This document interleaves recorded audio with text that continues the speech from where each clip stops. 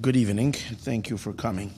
Tonight's class was sponsored by Joseph Agai, and this is in honor of his wife, Rachel Bas Yehuda. May you only have bracha and hatzlacha and mazel and only good things in your family, and big barachas to your wife for health and prosperity and a lot of light and a lot of bracha in the upcoming month of Chodesh Elul, and a really wonderful and great new year. The CD this week was dedicated by the Smolyansky family, and this is in honor of the yahrzeit yesterday on the 24th of the yahrzeit of her husband and father, Naftali ben Alexander Olav Hashalom. May his neshama have the greatest aliyah, and a lot of bracha, and channeling lots and lots of blessings down to the family and everything. And the main thing is that we should already have the Geula Shalema b'mehera b'yameinu mamish now, so that Naftali will be here again, rejoining his mishpacha like it should be. May that be very soon, or rather just right now. We don't have to wait till soon.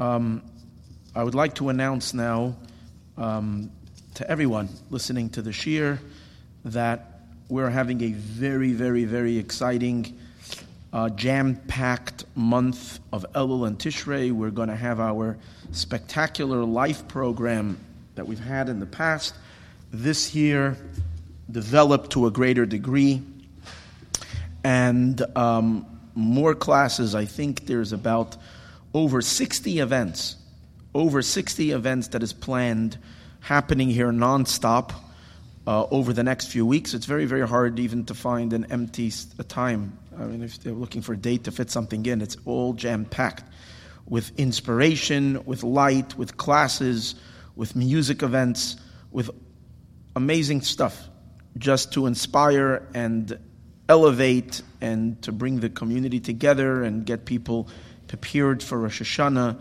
and for Yom Kippur and for Sukkot and for just a wonderful great year. I want to thank all those who were sponsors of this great life program.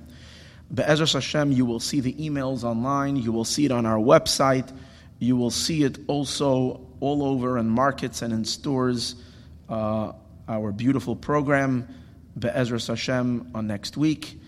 And I hope everybody will attend, and you will bring others to attend, because it's really going to be special.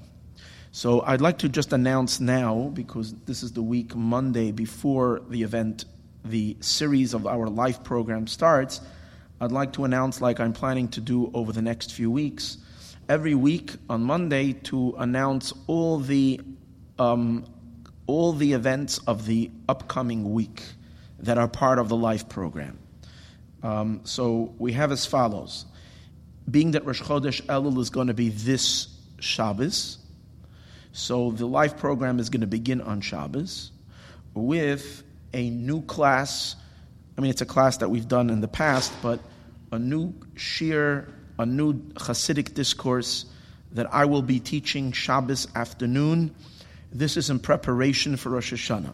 I promise you, I can tell you clearly I'm using a strong word, that I promise, that if you come to this class and you learn this discourse over the next 4 weeks, it is impossible that it's not going to make you have a much brighter, deeper Rosh Hashanah experience. And as a result of that, a whole new year. So that's going to begin at 5:15 Shabbos afternoon. Of course, that's for those listening to the shir that are in the neighborhood and could come here at 5:15 and afterwards till 6:15, and it's followed by mincha. Again, this coming Shabbos, the class begins from 5:15 till 6:15. Mincha is not going to be immediately after that, but we're starting at 5:15 because I didn't want to make a difference from this week and the upcoming weeks after that. But again, 5:15 for men and women. It's going to be a textual study. We're going to learn a mimer called Ki Aharim Yamushu from the Baal HaTanya, from the Alter Rebbe. It's very invigorating, very enlivening, very powerful. So join us this Shabbos on Rosh Chodesh Elul to show that Elul is serious and we are really ready to embark on a true deep Ani L'Dodi V'Dodi Li, I am to my beloved and my beloved is to me experience.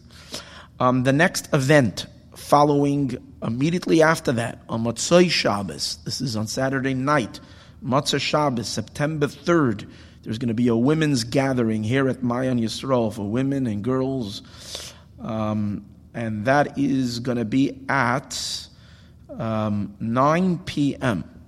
It's going to be a musical event.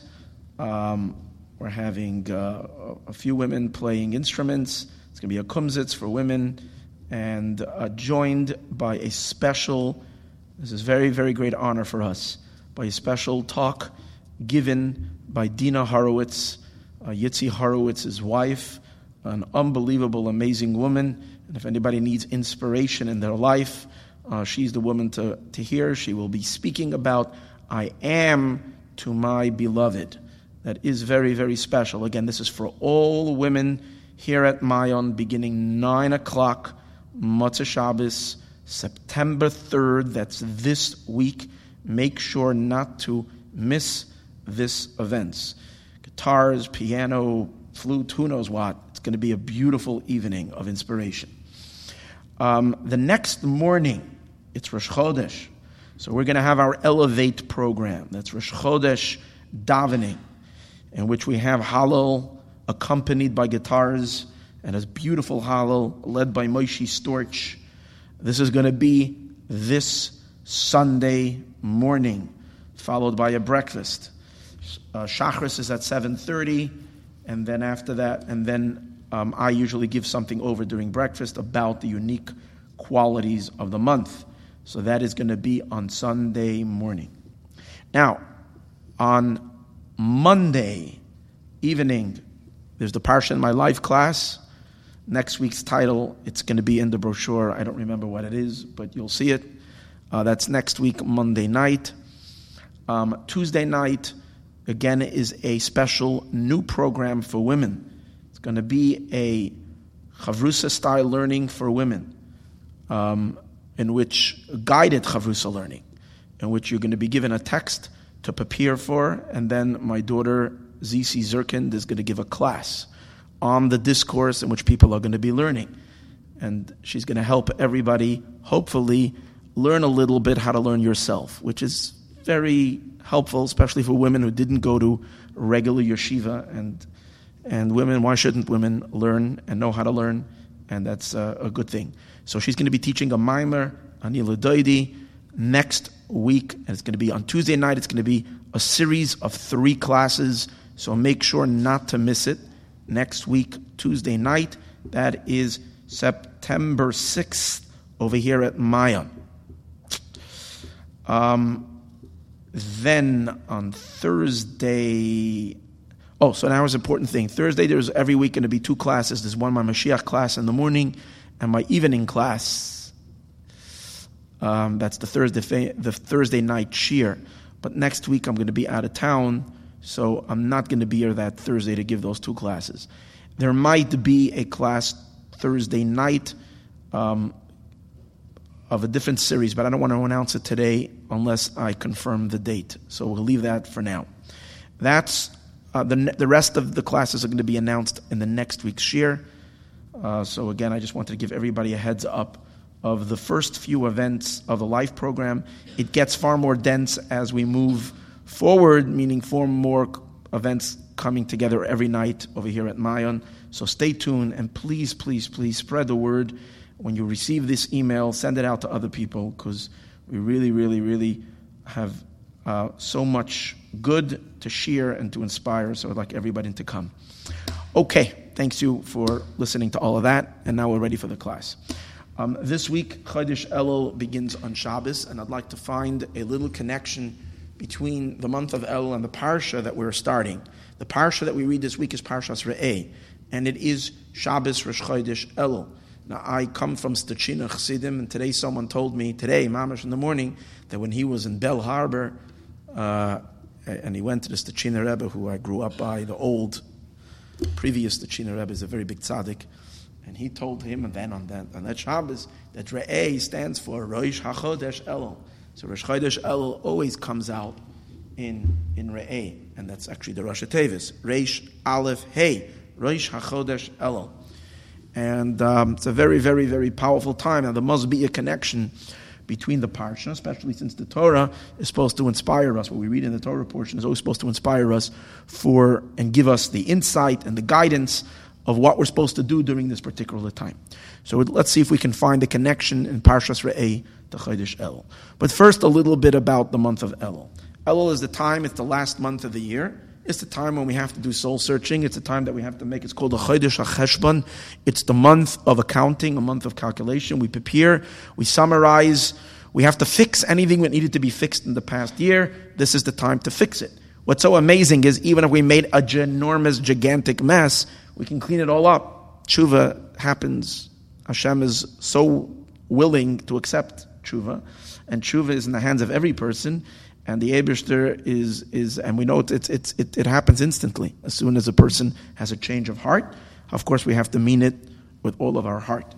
So that's one thing. We correct that which we messed up in the past, or even more important than what we messed up, all the good that we could have done, we were empowered to do that we didn't do. We have time now to get it done. One more month to get it done, what needed to be done, what ought to be done. Number one.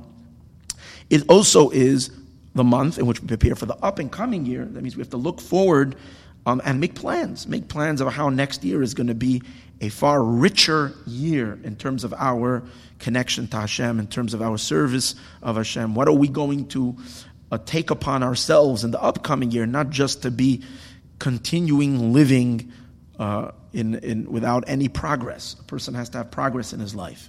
So in Elul is when we begin thinking about what kind of changes can we make to better our spiritual selves and our connection to God and live a more purposeful, meaningful life. So we know that the sages tell us, and it's brought in Sfarim, that in order to understand what are the avenues and what we need to improve or how we can enhance our connection to Hashem during the month of Elul, so there are 5 Rashi Tevis, which means there are 5 acronyms that are brought in Sfarim that give off or express the content of this unique and special month. And of course, the famous one is Ani L'Dodi V'Dodi Li, that everybody knows. I am to my beloved is to me, which expresses a general coming close, a general closeness in which we have an opportunity during this month to come close to our Creator in a way unmatched and unparalleled in any other time of the year. However, the sages tell us there are other acronyms, and they are as follows. In the pasuk in Parshas Nitzavim, I think it's in Parshas Nitzavim, maybe it's in Parshas Vayelech. It says, "Umal Hashem Elokecha es levavcha ve'es levav zarecha," that God, your God, is going to circumcise your heart and your heart of your children. So the words es levavcha ve'es levav, which means your heart and the heart of, referring to God removing that which is clogging the heart. Every Jew has a warm heart. Every Jew has a deep love and a deep connection to God, to Hashem. The problem is, things get in the way. Sometimes there's certain, our overindulgence in the material can be a block. Sometimes the trials and tribulations and difficulties and hardships in a person's life cause a numbness of the heart and an insensitivity, whatever it is. These are things that cause a blockage and a blocking of our feelings to Hashem. So Hashem says that when Mashiach will come, He will circumcise our hearts. As we will make us be able to feel what a Jewish heart really ought to feel, and that is passionate, fervent, and powerful love to Hashem. So the word es levavcha ve'es levav, your heart and the heart is Rosh Tevis Elul. So that's another one. Okay. Now there is another pasuk. It says when a person is running away because he chas v'shalom took a life accidentally, unintentionally, a person chas v'shalom brought about a death of another human being. If he didn't intend, so the rule is that person should run to a safe haven. to a city of refuge called an Ir Miklat. So the pasuk over there said, and he stays there, and there he's protected and shielded because the relative, the Goyal Adam, the relative of the deceased, cannot take revenge and take his life. If he steps out of the Ir Miklat, then he is vulnerable to be attacked by the relative who is seeking to avenge the death of his relative. So the words the Torah uses over there is ina liyadai v'samti lach. That God, if the person didn't intend to murder the other person, instead, ina liyadai, Hashem is the one that brought it to his hand. Chas v'shalom, God forbid, do this act. Then Hashem says, v'samti lach, I will create for you a place where you can escape. So the words ina liyadai v'samti lach, I think it's the Arizal says Rosh Tevis Elul. It stands for Elul, which means to tell you that Elul is a month where it is a safe haven. That if we need a getaway because we have all kinds of pursuing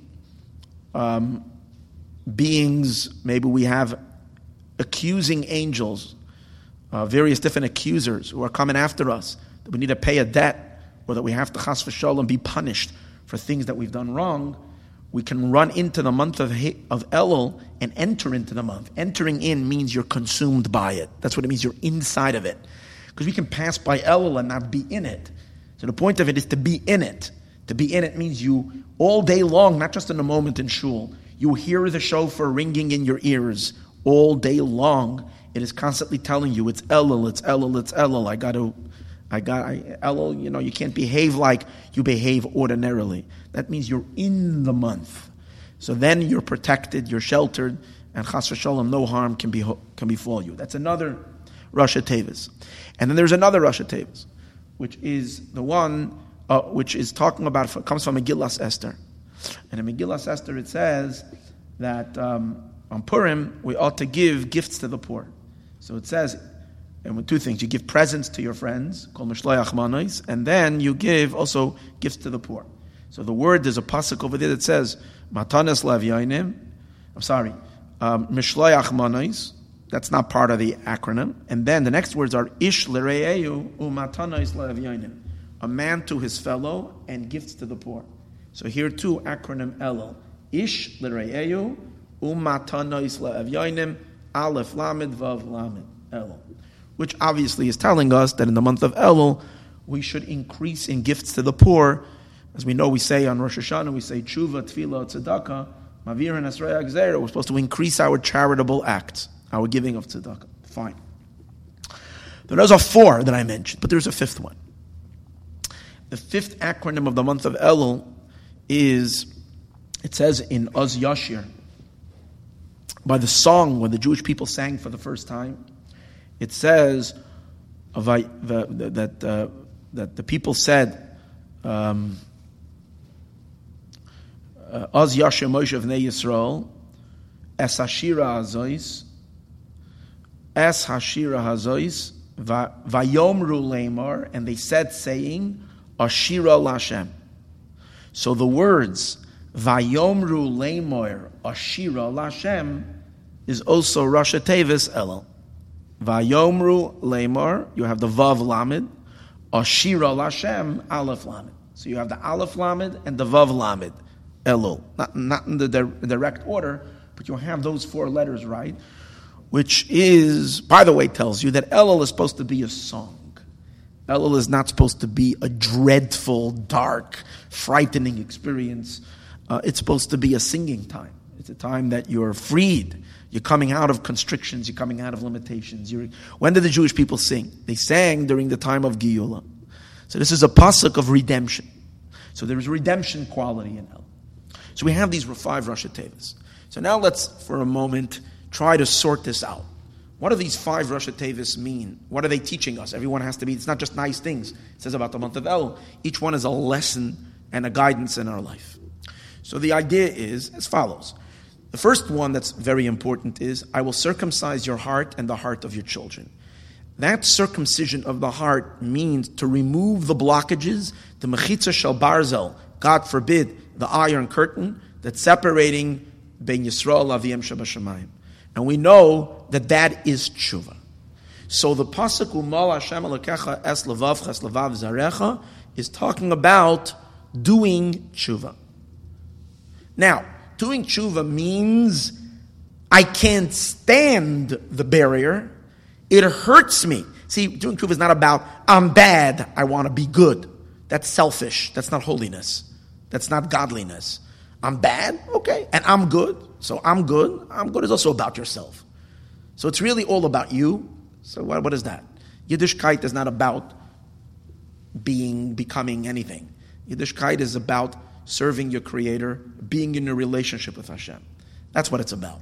So tshuva is not just about I need to become good, but rather tshuva is I need to get closer. Tshuva means to return. To return to who? To return into the relationship. We're all created by God. Hashem loves us all. Hashem puts us in the world. We're all children. Banim atem l'Hashem Elokechem. We chas v'shalom become estranged as a result of us not paying attention, not taking our lives seriously, not looking at ourselves as being who we really are, the one and only child of Hashem in this world, on a very, very, very, very infinitely important mission. We become farblunget, we become disoriented, we become unfocused, we get into all kinds of other stuff. So this is the idea of tshuva. Tshuva means returning to the relationship. And how do you do that? So God says, in this month I'm going to help you. I'm going to help you remove that stuffiness, the clogginess, the vayishman yeshurin vayivot. The Jewish people became fat, vayivot, and they rebelled. That clogging of the heart, the fat that clogs the arteries of the heart, of the spiritual heart, to feel, to sense God, needs to be removed. That's tshuva. Okay. However, tshuva is a general thrust. There is a sense that I need to get out. I need to change my life. My life as it is now is not good because I'm completely obsessed with myself and with my own stupidities. I need to change that. I need to get close to Hashem. That's what I want. I need to change the direction in your life, in my life. But that's a very general thing. Now you need to take that general, powerful frustration and inspiration, and you have to put it into practical change. What are the practical change? Well, how do we serve God? We serve Hashem primarily in three ways. What Chazal tell us, Al shloisha dvarim ha'olam omed. The world stands on three things. All of Torah and mitzvahs are really divided into three categories. There is the right side, the left side, and the middle, corresponding to Avram, Yitzchak, and Yaakov. Avram, we know, is Gemilas Chasadim, kindness. And Yitzchak, we know, is divine service called Avoda. And then there is Yaakov, which is Torah, which is the center. So there is, in our service of Hashem, you have all those mitzvahs that are related to the right side, mainly all the things that have to do with being kind and giving and caring for others. That's a big deal of what's called Gemilas Chasadim. Then you have stuff that have to do with spiritual, with refinement, elevating ourselves and elevating the world. That is more related to avoda, which includes all of our davening. Every time we're lifting ourselves up to Hashem, like similar to a sacrifice, to a korban. All forms of spiritual refinement, of becoming a little bit more sensitive and more refined and closer to Hashem in that sense, that is on the left side. And as again, today, the main substitute for avoda in the Beis Hamikdash is davening. But it's not only davening, it's all the brachas we make and all the benching and all that. That's all on the left. Okay? All the discipline elements in mitzvahs also as well. It's on the left side. And then finally, there is Torah study. So if you want to become a better Jew in Elul, if you have a strong and powerful conviction and a motivation to make a change, so we have to get started. And we have to get started in all these three things. One has to increase his Torah study. Torah is the lifeline of a Jew. You cannot just say, I will do more mitzvahs. It could be increasing, could be 2 minutes, if that's all you can do. But it's 2 minutes, and it's 2 minutes every day. If you're able to, and you know everybody knows their capabilities, it might be for someone adding 5 hours of Torah study. If that's their capacity, if they're wasting their time and not doing what they need to do, it can be 5-10 hours of Torah study. But everybody has to be honest of themselves. What they could add, we need to add. Seriously. The month of Elul comes, a person has to say, starting on this Shabbos, I'm going to minimize my Shabbos shluf, my sleep, just with a few minutes. And I'm going to learn, and maybe I'll come to the shir at Mayan. Good idea. To increase my Torah study.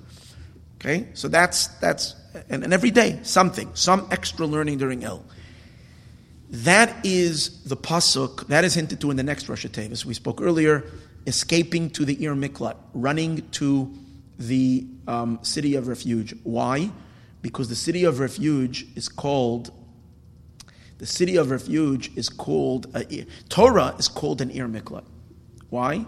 Chazal say that just like an Ir Miklat koiltin, just like an Ir Miklat, a city of refuge, shields, it absorbs, it takes the person in and shelters him from everything. Chazal say, Af divrei Torah, koiltin, they absorb a person, they surround you, these holy words surround you and literally protect you from chas v'shalom, all kinds of negative yetzer haras, evil inclinations, or all kinds of other forces that might chas v'shalom want to harm a person's neshama. A person who studies Torah. We know the famous story that even the Malach HaMavet, the angel of death, could not take the soul of the tzaddikim who learned Torah every minute, since they were in a state of dveikus with Hashem. With David HaMelech, we know how the Satan had to distract him.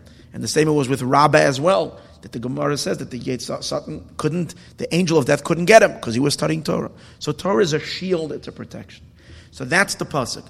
In the month of Elul, we need to escape to a city of refuge, means increase our Torah study.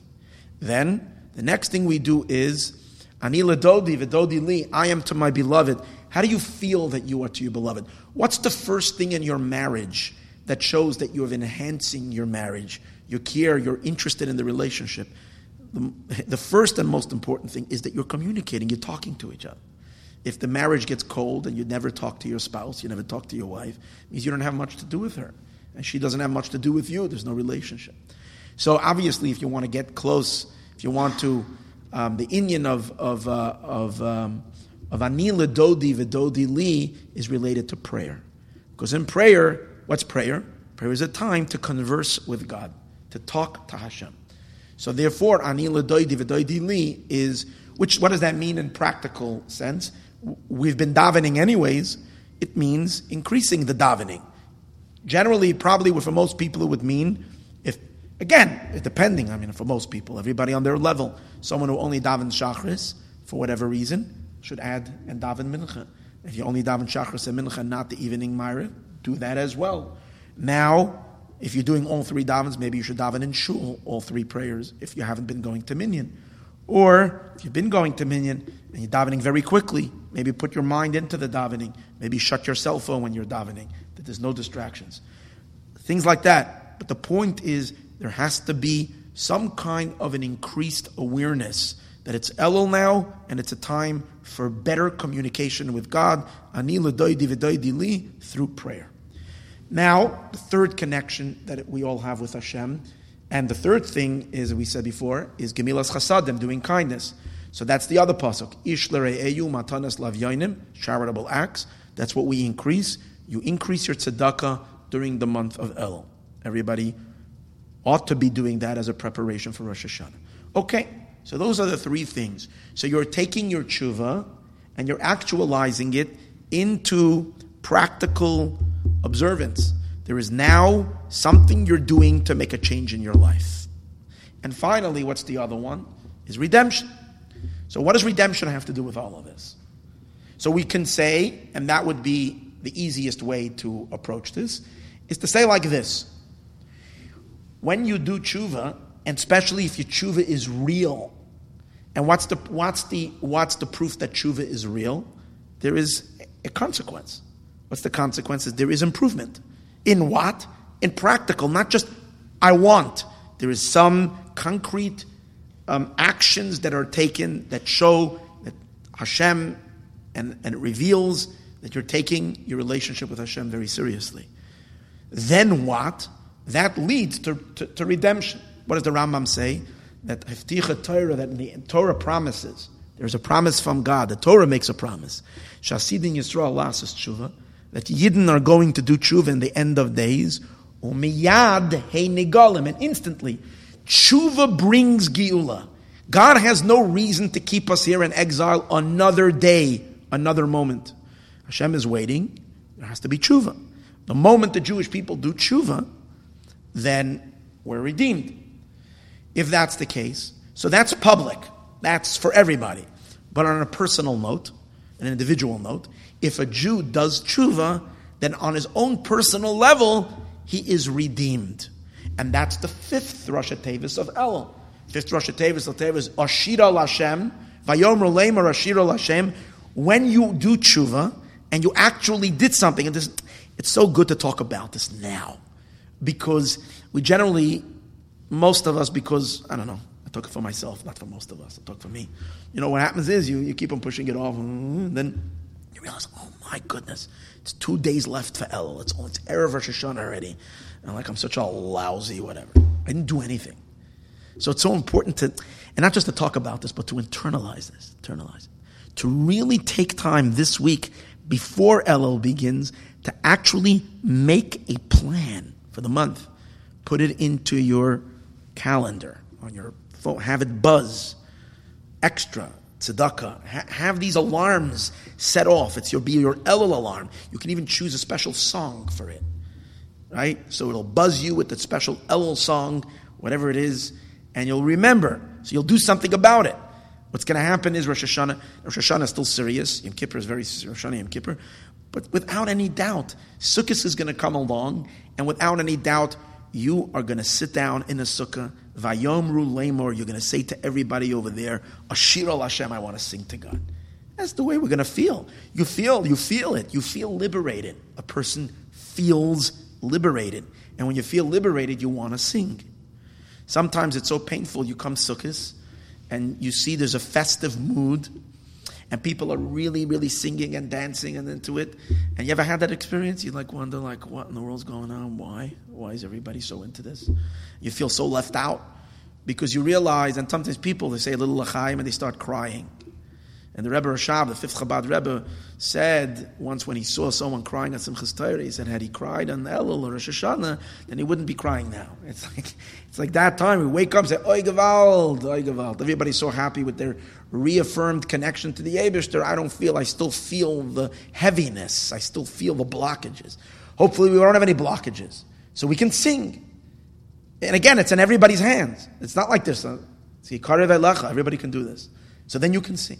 But according to this, the fifth Rosh Hashanah, the fifth acronym of Elul, is different than the other four. The other four imply work. You have to work. What's your work? Either general tshuva, which is work, or the details. Learning more Torah, giving more tzedakah, investing more in your prayer. Okay, so these are all work. The fifth one is a consequence. It's not an avodah. However, if we think a little bit deeper, we realize that the fifth one is not just a consequence which happens on Sukkot as a result, and when we're singing, as a result of our avodah in Elul, but rather it's also a direction on how we're supposed to serve God. From day one in Elul, we ought to serve Hashem in a manner of a redemption, in the state of Vayomru Lemor Ashira Lashem. So what does that mean? What does it mean to have what's called a Seder HaAvodah?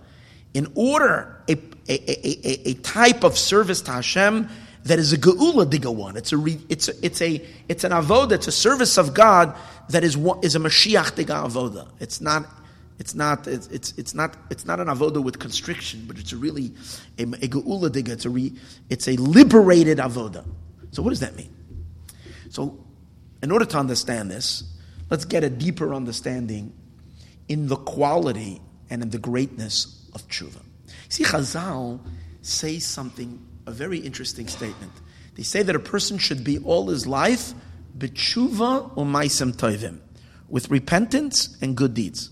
And that's a very, very, very ideal thing. All my life I should be with tshuva and maisem tovim. Should always do good deeds and do tshuva. The problem over here is, why do they use the term tshuva or maisem tovim? First of all, Tshuva is not shaykh to everybody. It's only you have to sin first, especially if you're doing it if you're doing ma'asim tovim all your life, good deeds all your life. Then what? Then you don't have to do tshuva. So the tshuva is only if there's a flaw in the ma'asim tovim, if there's a lack, if there's an absence, if chas v'shalom a person exchanged the ma'asim tovim, the good deeds, and did something else instead of it. So you have to do tshuva. But more than that, the words should have been the opposite: ma'asim tovim, and then tshuva. Because what's the first requirement of a Jew, of each and every one? First thing, you're educated by your parents to do good things. If chas v'shalom you didn't listen and you didn't do good things, then what? Now you have a chance to do tshuva. So it should have been ma'asim tovim and tshuva for the lapse of the ma'asim tovim. For whatever is missing in the ma'asim tovim, you have to do tshuva. What's the lashon of tshuva or ma'asim tovim? And here is a very, very deep idea, and a very, very powerful and a very important one. Maisim, the words maisim, even if you don't add the word tovim, maisim, really, true maisa, true actions, mean worthy actions. Empty, foolish, silly, superficial actions that are done for nothing can't really be called a true activity. The real actions of a person's life is when you're doing something holy, godly, meaningful, real. That's ma'asim. Tovim means something else. Tovim is a quality of light. Vayara lakim es ha'or ki tov. Hashem saw that light is good. So if we are to now translate then based on that, what does ma'asim tovim mean? It doesn't mean mitzvah, the deeds of mitzvahs. That's ma'asim on its own. It means luminous deeds. Following? It means that the mitzvahs that you're doing should be luminous. They should be full of light. That's more than just doing mitzvahs. So how do you get ma'asim tovim? How does one get that their mitzvahs should shine with a brilliant light? That's if they do tshuva before they do the mitzvah. That's what tshuva does to the mitzvahs. Tshuva u'ma'asim tovim. When a Jew, when any one of us is in a state, in a mindset of tshuva, then when the consequential mitzvahs that we do are ma'asim tovim. So what does that mean? We all know what the sages tell us, that a bal tshuva is higher than a tzaddik.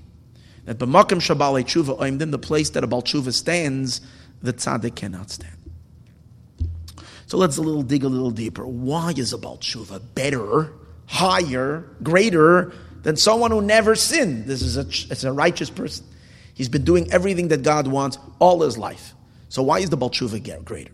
So we already spoke about this in various times, but I think I just want to go with something very, very simple. Just very simple.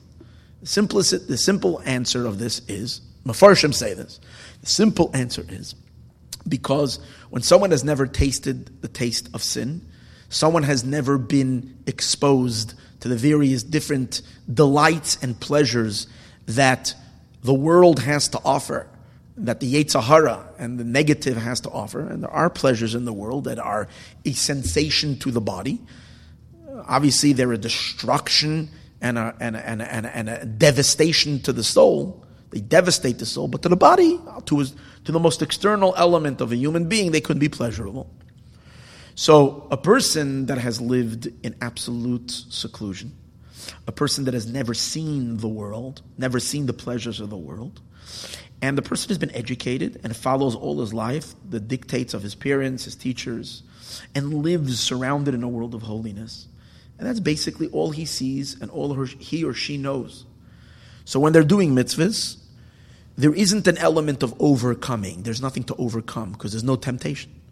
So what am I doing? This is my life. This is my reality. My reality is going to the Beis Medrash every day, sitting down, taking out a Gemara. Now, is the Gemara sweet? Of course it's sweet. Do I enjoy learning? Yes. Do I enjoy doing a mitzvah? Yes. Do I love Shabbos? Yes. It's wonderful. I'm not complaining. I'm enjoying my life. And I'm not even curious to know what's on the other side. There are people I know that way. They lived completely in Kedusha all their life. This is their only world they know. And their sensation is the Chassidish Niggin. They sing in there by the Rebbe's Tish and this and that. There's nothing else going on in their world. And they're not even given a cell phone because you're not allowed to have a phone. And you're not allowed to have a this and you're not allowed to have a that. And they're very, very, very sheltered. and there's nothing else going on. Some of them are feel very claustrophobic, but some are very happy, especially those that were successful, learned and davened and went into a state, and developed in that. It's beautiful. But again, you don't need the energy to fight, because there's not really much to fight. There's not much Yetzer Hara. Of course, there's always a little Yetzer Hara of laziness and tiredness, but there's not really like amazing thing to fight. Shabbos is not a struggle. By this person, not keeping Shabbos is unheard of. It's not possible. It doesn't exist in his or her world the possibility of not keeping Shabbos or eating something that's not kosher or engaging in a forbidden relationship.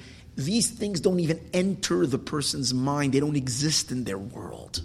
So of course you're keeping all the mitzvahs, it's wonderful, but there is no overcoming anything. So the energy that they need to invest in order to be a tzaddik and to be a Shulchan Aruch adherent Jew who's always following and doing what God wants did not require much effort on their part. So they conclude their life and everybody's clapping and very, very happy that this person is a person filled with light and filled with goodness. But it's not the ultimate accomplishment. But then you have a person who's been around the block and has not only been around the block and seen the temptations and all that which the other side, the unholy, has to offer, but actually succumbed to temptation. And succumbed to temptation not once, not twice, not 3 times, sometimes to a point where it's like the temptation and that which is negative has a powerful iron grip on the person, and they struggle and they have to fight because there's a certain time where there's a certain awareness, because when you hit rock bottom, there's a certain point where you say enough is enough. I can't have my soul being destroyed. I need to change my life, and from there it takes superhuman strength. It takes, and of course, we know without Hashem's assistance, forget about it.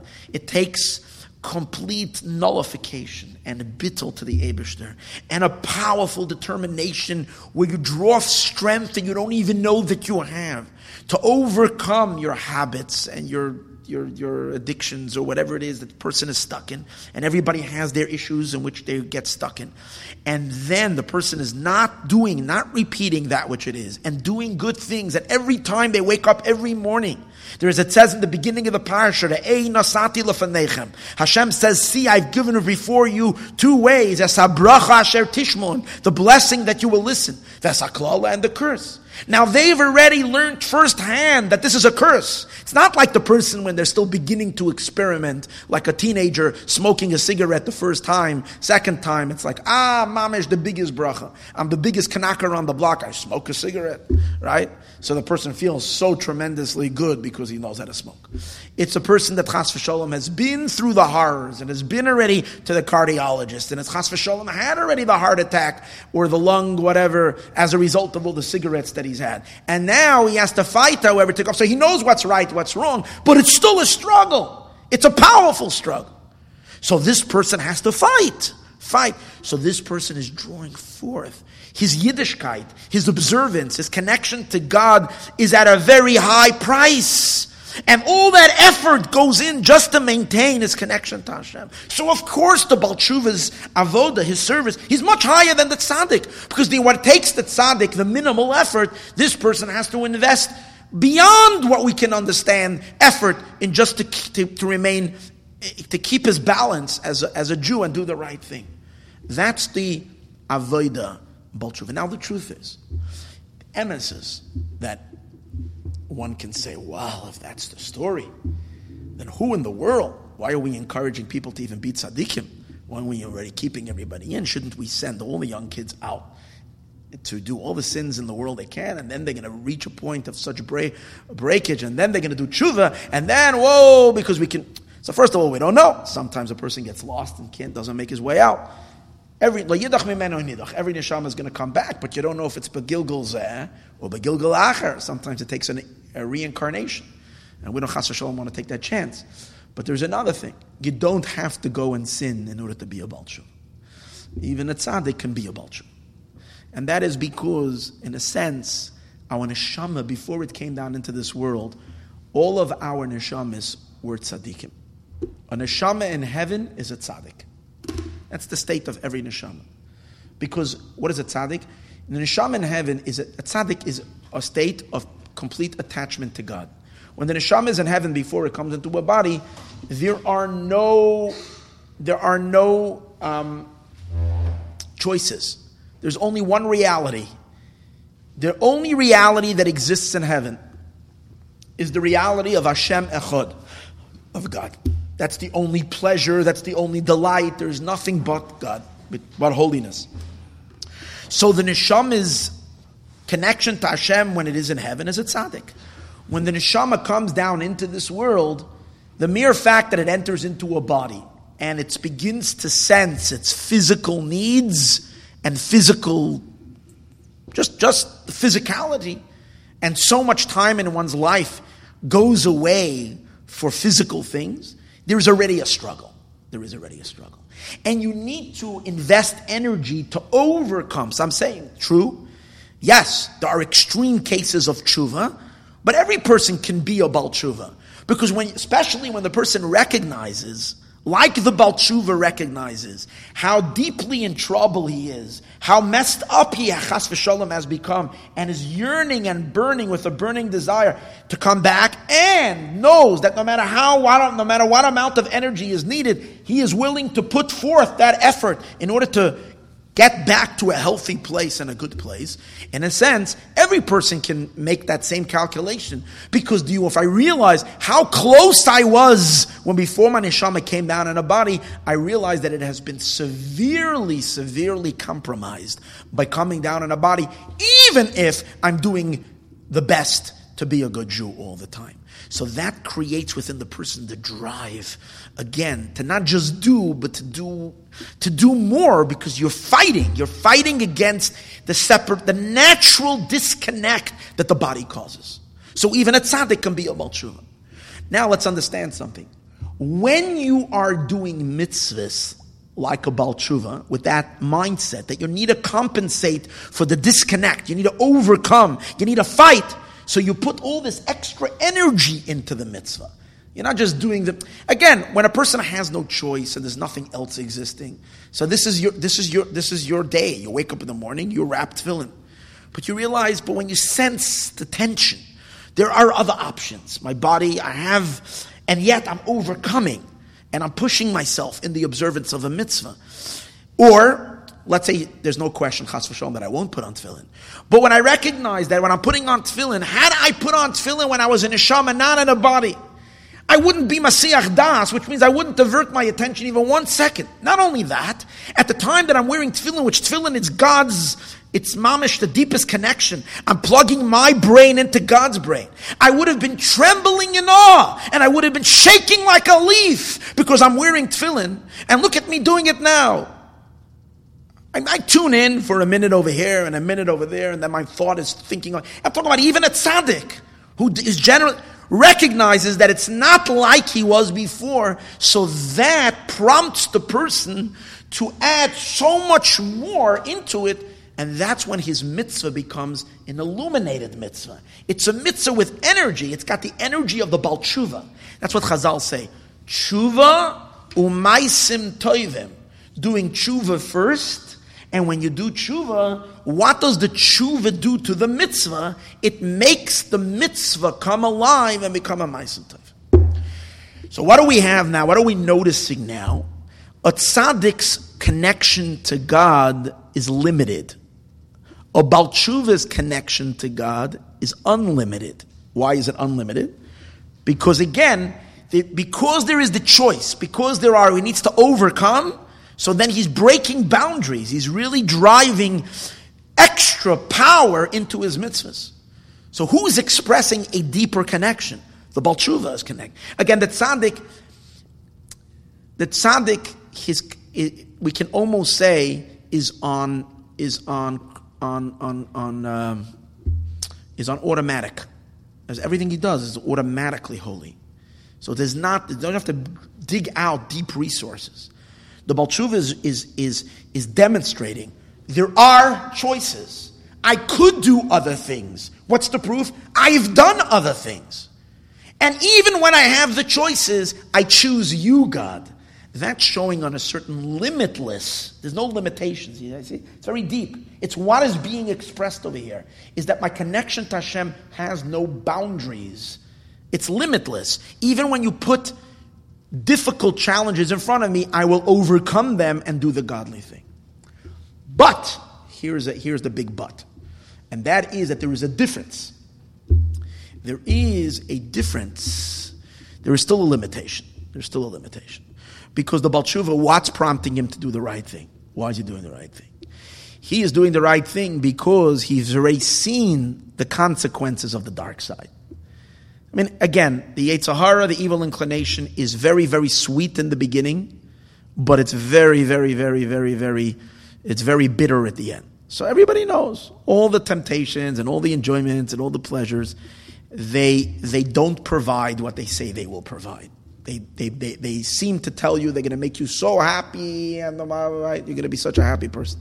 Like you always see those advertisements, like if you would just have your ultimate car, or if you would go on the ultimate vacation, or if you will go on the ultimate, oh wow, this will finally transform your life and give you. And then you see all these people that have everything in their life that they want, and they're all day long visiting shrinks and people. Because that is not provided. People are searching for meaning in other ways. Because that doesn't provide. The material pleasures of the world do not satisfy the soul. Because the soul was not created to find fulfillment in these things. Fine. So what is the mind? So how does the Baal Tshuva choose the right thing? He uses his intellect and his recognition that I have choices, and this is superior to this. Now, as we said, it takes a lot of effort to choose good over bad. And Hashem tells us in the beginning of the parsha, see, I'm giving you both choices. I am helping you. Ubacharta b'chaim. Choose life. That's Hashem is telling us. I'm giving you, now this week it doesn't say actually b'charta b'chaim, it says somewhere else. But you recognize this is the bracha, this is the klala. And you want the blessing, so choose the blessing.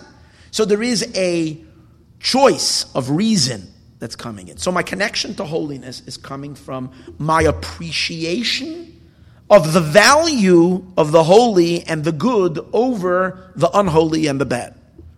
Recognizing how the unholy fall short and ultimately is a miserable thing to follow. Fine, will bring only misery.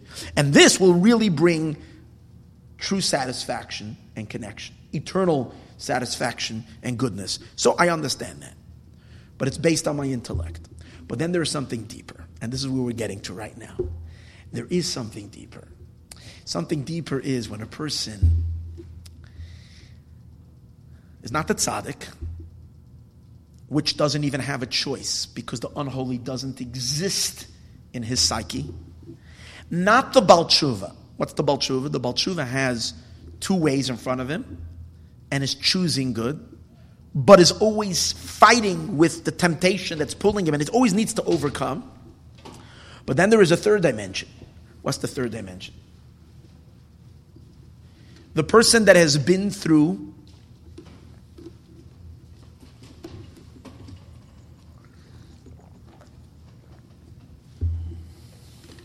the person that has seen, experienced, and gone and been exposed to that which is unholy and ungodly in this world.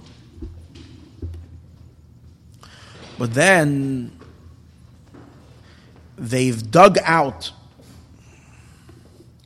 their neshama so deeply and so revealed their soul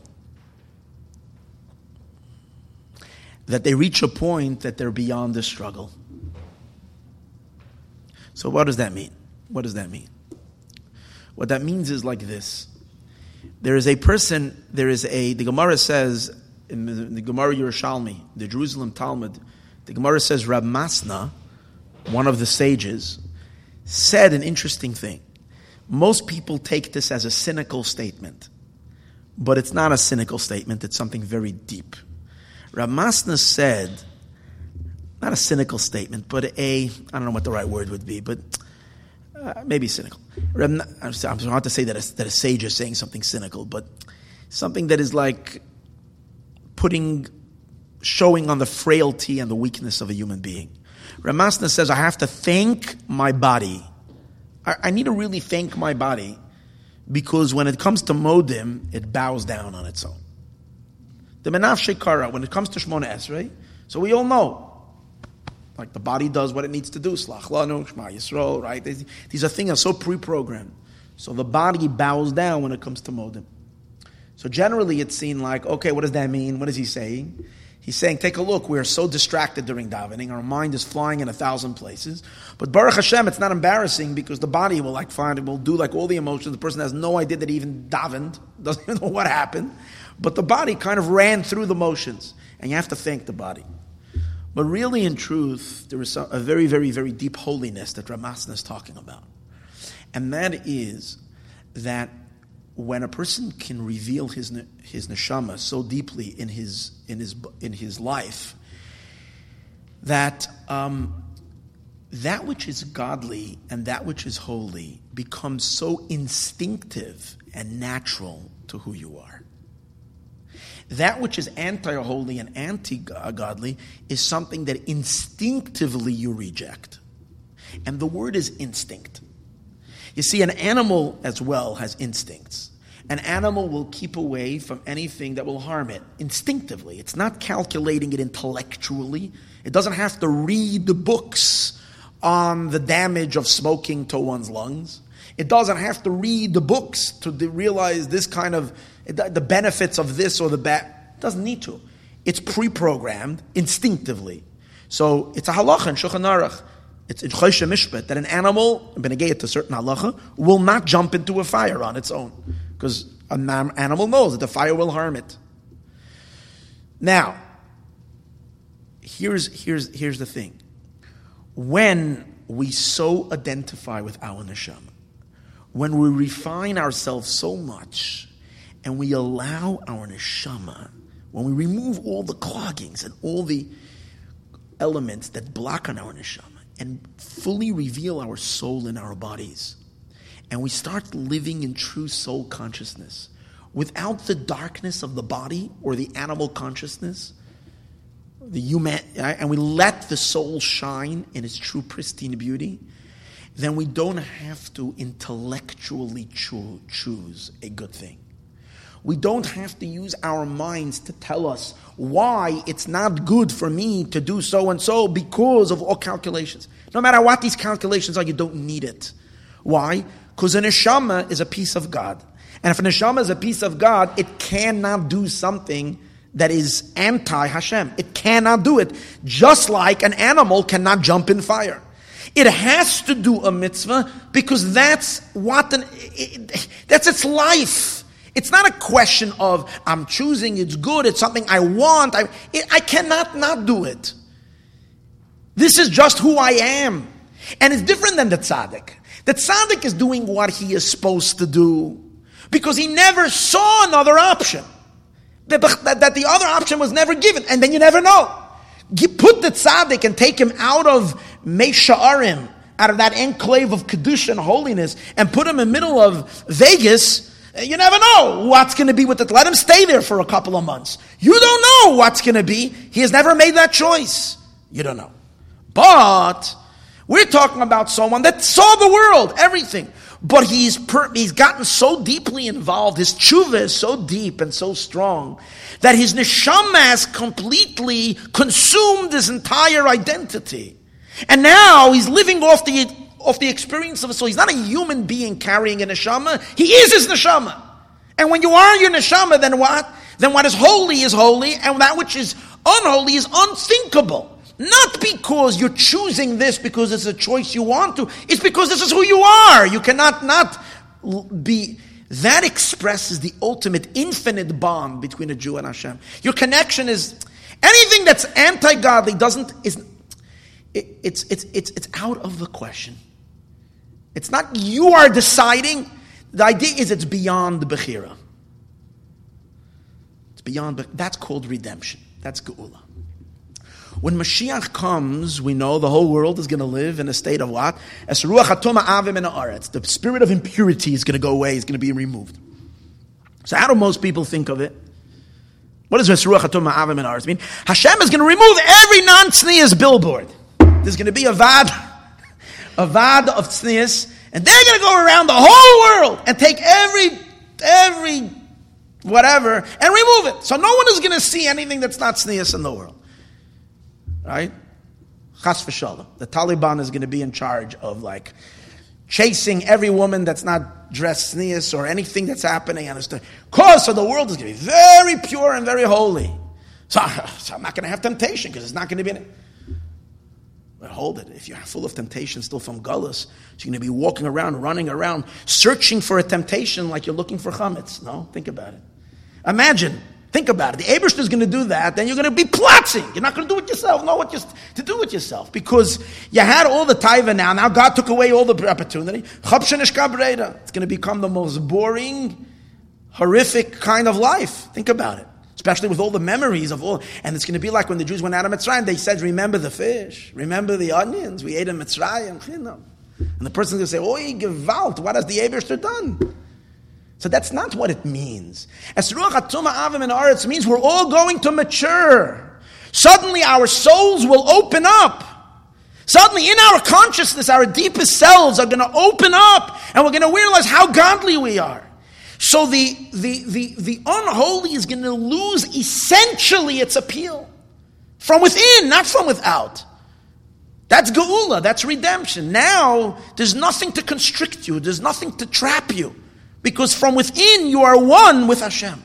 And anything that is not godly is not true, so automatically it doesn't exist. So even if the billboard is there, or even it's a gate nishtan, it doesn't touch me, it doesn't reach me, it doesn't speak to me. It's not, because I cannot. Anything that is not holy and godly is irrelevant. Elokus is real, Eibishter is real. That's Geula. That's song. That's Ashir al Hashem ki goy go. So it's interesting. In the beginning of the parsha, when we read Re'ei Anochi Noisen Lefnechem Hayoim Bracha, we're not yet holding by Geula. Over there, we're still talking about our choices. There is blessings. There is curses. You should choose the right thing because you know that with the mitzvah comes the bracha. You're still operating in a world of you choosing because you're choosing. That's tshuva. It's better. It's on a much higher level than the tzaddik doesn't even have to make that choice. You're operating from truth. But there is something in the end. So, but by the way, before we even get to that, this is what it means to serve the Eibishter in the month of Elul in a manner of Geula. It's one thing, Hashem removes the barrier and you feel strongly you want to be connected. And that's what tshuva is. I want to be connected. As a result of that, what am I going to do? I'm going to learn a lot of Torah, do a lot of mitzvahs. We said earlier, Torah, Avodah, Gemilas, Chasadim, I'm going to do all these things. But why am I doing it? There's still choices. That's tshuva. But Geula, what Chodesh Elul is opening for us the opportunity to become so infused with our neshama that there should be such a deep Gilui HaNeshama, a revelation of your neshama on such a deep level, because that's what Elul is. Elul opens you up. It opens up your spiritual self. So you can open up your neshama so deeply in the Chodesh of Elul that you're even beyond choices. That you bow in Moedim, but not just bowing in Moedim. Everything godly happens instinctively. And everything that's unholy instinctively gets rejected. Because it's not you, it's against who you are. That's the depth of Chodesh Elul. So I just want to say that in the end, the beginning of Parshas Re'ei seems to be presenting to us the element of tshuva. The end of Parshas Re'ei reveals to us something about this level of geula, of redemption. Why? Just a very short little thing. I'm going to conclude with this. In the end of the parsha, it says that Vayisa ach sameach, you should be besimcha. Only besimcha. So Rashi says the word ach sameach. What does ach sameach tell you? Ach sameach comes to tell you to include the night of the Shmini Atzeres as well. Because in that, l'simcha, to be besimcha. Because generally it says only 7 days of Sukkot you should be besimcha. You should be happy. So it says ach sameach. Ach comes to add the eighth day, which is Shmini Atzeres. It's also one should also be happy. So the question over here is, Mefarshim asked, the Gur Aryeh and other ask a question. We know the rule is whenever it says ach Ach or rak, it comes to do what? It comes to minimize. It comes to exclude. Here we're taking the word ach, and what are we doing with the word ach? We're coming to include the simcha of the 8th day. So how does the ach suddenly change from being exclusive to suddenly become inclusive? Doesn't work. And the answer is just very short. This just like we spoke about these 3 levels of serving God. One of them is you're a tzaddik, so there's no challenge, there's no options. The other one, there is a Baal Tshuva where you're overcoming. That's stage number 2. Number 3 is when you are beyond overcoming, because Kedusha has become your entire reality, not because you haven't seen anything else, but because you've revealed how deep your connection to the Eibishter is. Simcha also operates on these 3 levels. There is joy, there is the tzaddik's joy in doing a mitzvah. Torah mitzvah is beautiful. Yiddishkeit is beautiful. You can be besimcha. Ivdu as Hashem besimcha. I am besimcha, I do a mitzvah. That's the joy of all year round. All year round, you're besimcha. A Jew is always supposed to be besimcha because I'm doing mitzvahs and I'm connecting to God. Comes the Yom Tov of Sukkot, mayadim l'simcha, all 3 Yom Tovim, but especially Sukkot. And there's an extra emphasis on simcha. What's the simcha on Sukkot? It's the simcha of a Baal Tshuva. You just finished Rosh Hashanah Yom Kippur, and now you just rediscovered your connection to God. It's a higher joy. Why? Because when you recognize how you have challenges, and you were on the other side, and the side of unholiness, and you were able to pull yourself away and reconnect to God, that's so liberating. It's so freeing. There's no greater joy for a person to be able to save himself from his own, from himself. Because we all know that the biggest entrapment and our biggest captor can be ourselves. So to save ourselves from ourselves and the joy that comes along of being a truly liberated person is tremendous. Very, very great simcha. But then there is the highest simcha. The deepest simcha is the simcha of Shmini Atzeres and the simcha of Simchas Torah. Halachically, we know, it's an interesting thing. The sages say that during Sukkot, they used to have a police force during all the Yomim Tovim to go around and make sure the simcha doesn't get out of hand. Because, partying is going on, who knows? So they used to have, as we said before, Avad Mishmeres Atznius, that would kind of keep things in Yerushalayim, Beseder, to make sure that things are the way they should be. That's what it was. Fine. But it's interesting. On Shmini Atzeres and Simchas Torah, we know that the limitations go off. In a sense that, the simcha, especially in Hasidic places, the simcha was without a limit. There's no, without being the concerns and the worries of. Now, I'm not speaking about that the truth is that sometimes it stops taka being simcha and it becomes just a wild, crazy party. That's true. But there is a depth to it, that there is this very limitation that there is on. And the answer is because Shmini Atzeres and Simchas Torah, you're not happy with your choice that you made. Shmini Atzeres and Simchas Torah is when your deepest self reveals itself and your connection to God is just your only reality. And when this is your only reality, first of all, anything else that is unholy and ungodly is not appealing to you. It's not even existing in you. And therefore, you don't need the danger of, as we spoke about earlier, to watch, to police the situation. But it's really much deeper. The joy of Simchas Torah and comes from the discovery that my connection to Hashem is so much my identity, that this is who I am and I cannot be anybody else. And my connection to Hashem there's that deepest joy comes gushing forth. And as a result of that, here's the thing. You don't need a mitzvah to be besimcha. Why are you besimcha? What do you need a mitzvah? Just like your service of God is because God commands you choose life. When you have bechira, when you have choices, and you're choosing to do that. So then your simcha is also, it's a mitzvah to be besimcha. On Sukkot, you have to choose. It's a result of your choice. But over here, the joy is not a result of your choice. The joy is so spontaneous. It's so real. It's not because you don't need to be told to be besimcha. You are besimcha. How can you not be besimcha?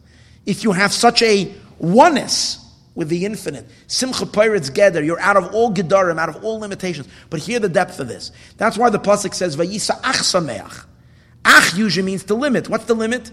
The limit is I can't command you to be happy. There's no reason. There's no tzivoy on simcha. Ach is a miyut. On the 8th day, Yeah, only on the 7th day you should be b'simcha. Means the mitzvah to be b'simcha is on the 7 days. Comes the 8th day. L'rabbis, it comes to add a much greater simcha. A simcha that's not coming because you're choosing to be b'simcha. Because as a result of your choices that you're doing to be a Jew, it's the discovery that your connection to God is beyond all choices. And as a result of that, of course you're b'simcha. And the simcha is really a limitless and infinite joy.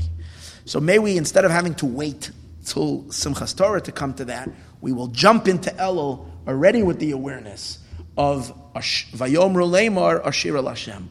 That we can discover such our relationship with Hashem doesn't have to be on the limit with levels of limitation. Since we're already living in the days of Mashiach, let's really let our souls come forth in all their glory and in all their shine, so that our connection to Hashem can be fully realized as just natural to who we are.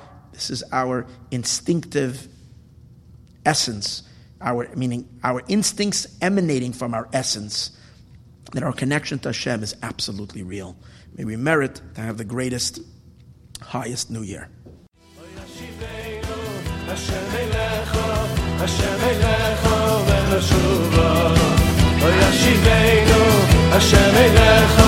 Hashem